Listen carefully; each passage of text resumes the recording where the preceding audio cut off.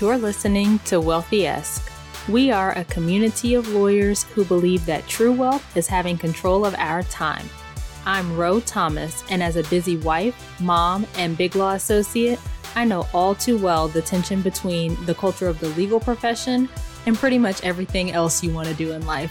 Each week, I'm bringing you the information and tools you need to take back control of your time by reframing your mindset and managing your money to achieve lifestyle freedom. Take the first step toward regaining control of your time by downloading your free Lifestyle Freedom Starter Guide at rothomas.com/start.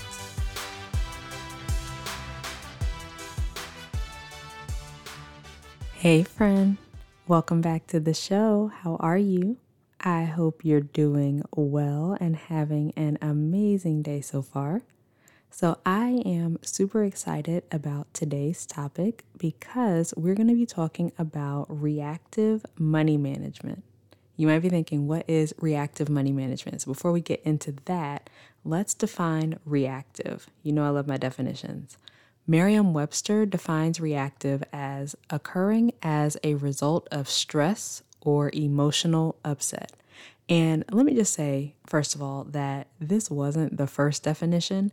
The first definition was of, relating to, or marked by reaction or reactance. How does that help me? I really don't like when definitions include the word that's being defined because that does not help at all. How am I to figure out what this word means? But anyway, the definition talking about stress and emotion is a better fit for our conversation today. And it gives more of a context to what the word reactive means than that other definition. And just based on the definition, occurring as a result of stress or emotional upset, I'm sure you can already see that reactive living is pretty common, right? We tend to live a pretty reactive life. And I'd argue that it's not just about emotional upset, but emotion generally.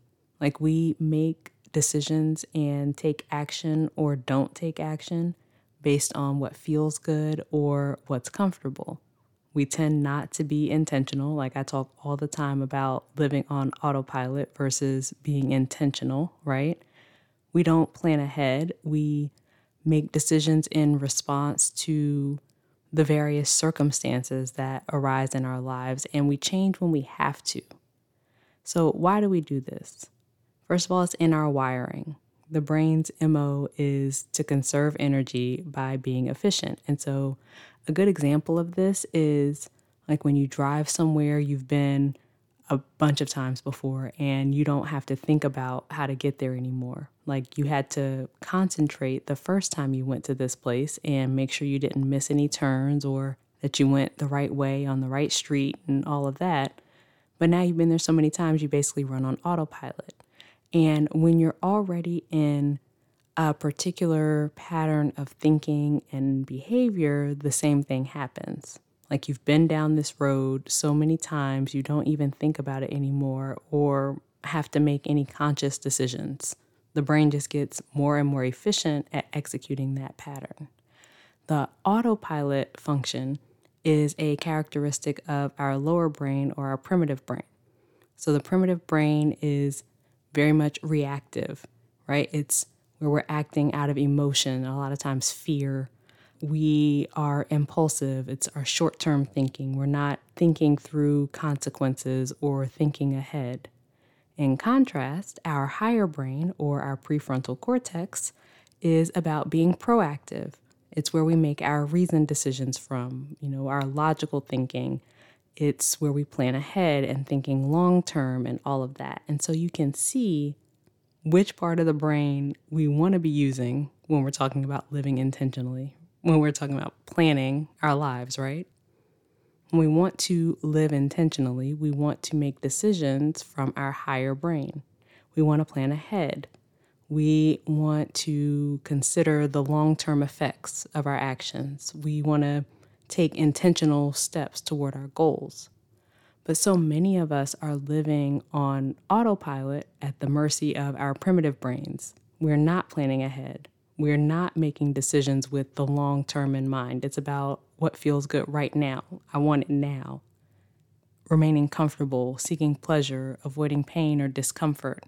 This thing feels good now, so I'm going to do that.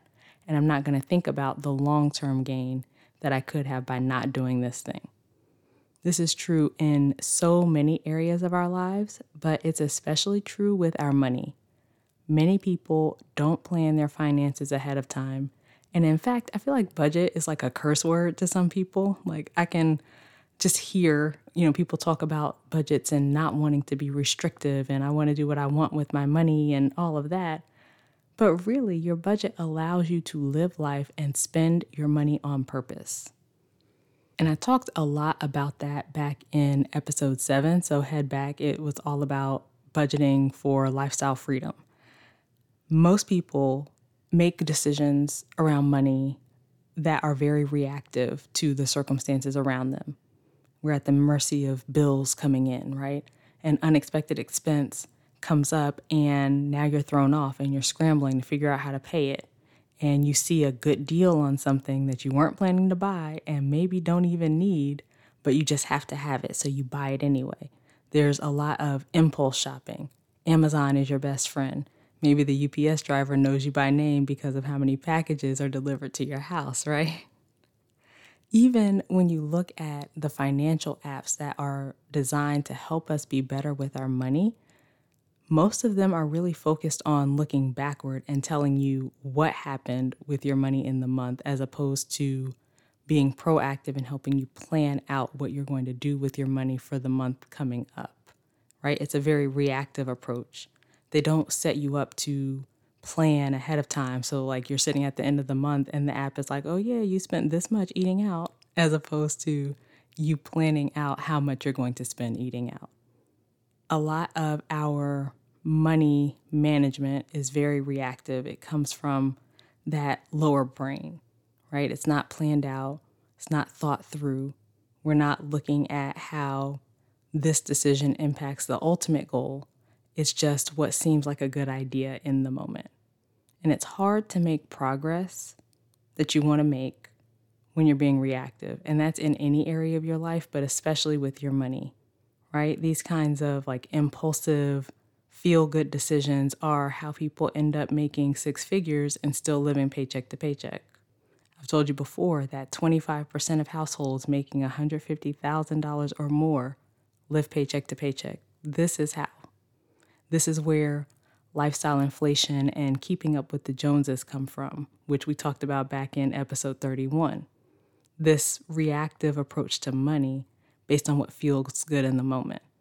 Also, the I work hard, I deserve it mentality, which I'm pulling out all the archives right now, right? Because we talked about that back in episode 34. And to be clear, none of this is meant for you to use against yourself, right? Don't beat yourself up for not managing your money differently or not being proactive if you're not doing that.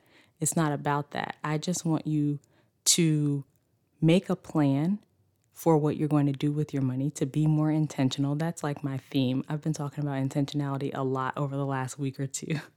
But I want you to be more intentional and be more proactive with managing your money instead of being reactive to different things that come up or just going off of what you want to do in this moment without thought for what happens in the future, right? Money is a tool that you can use to buy back your time. But you have to use that tool effectively, which means planning. So how do we do that? First, get clear on your priorities, goals, and values. What do you care about? What is your why? What matters to you in life?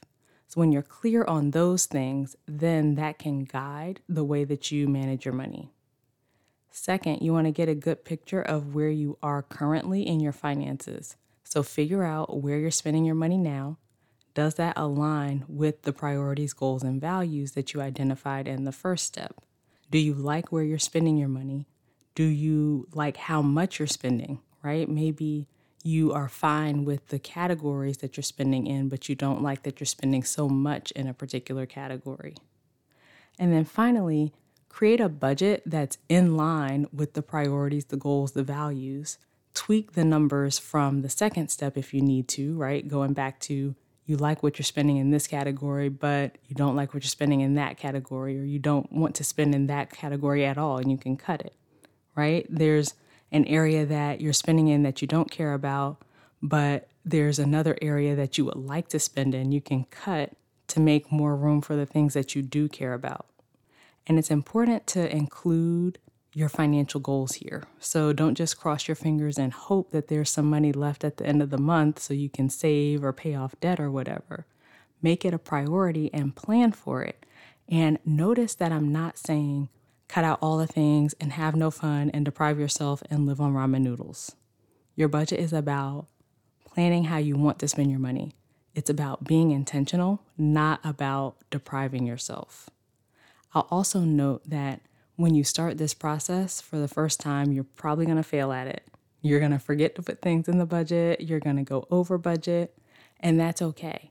In my experience, it takes about 3 months to really get your budget together, and that doesn't mean anything about you. So again, don't beat yourself up about it. Just keep going, look at where you missed things or where the budget got off track, and you can change it for the next month. But eventually, you get the hang of it, and you have this amazing tool for planning what you're going to do with your money and reaching your goals. If you need it, you can get my free budget template. It's at rothomas.com/budget. And if you know you're being reactive and you've tried in the past to turn things around and it's just not working, come on and schedule a call with me. We will walk through your exact situation, where you're getting stuck, and go through a plan for how to fix it. So head to rothomas.com/coaching to set that up. Okay, so that's it for this week's episode. I would love to hear your thoughts. You can find me on social media. I'm at IamRoThomas on Instagram and RoThomas on LinkedIn. Please take a second to subscribe to the show and leave a review if you haven't already. All of that is super helpful for other people to be able to find the show. And finally, please think of a friend or two who would benefit from this information and share it with them, because you know sharing is caring. All right, thank you so much for being here with me, friend. As we close out, I pray that you take the time to identify the areas of your life where you're being reactive and make a plan for what you truly want. I pray that you will take the information that I shared today and use it to be proactive in your finances. And as always, I pray that you continue to take steps to regain control of your time, build wealth, and live the life of freedom and choice you deserve. Talk to you later.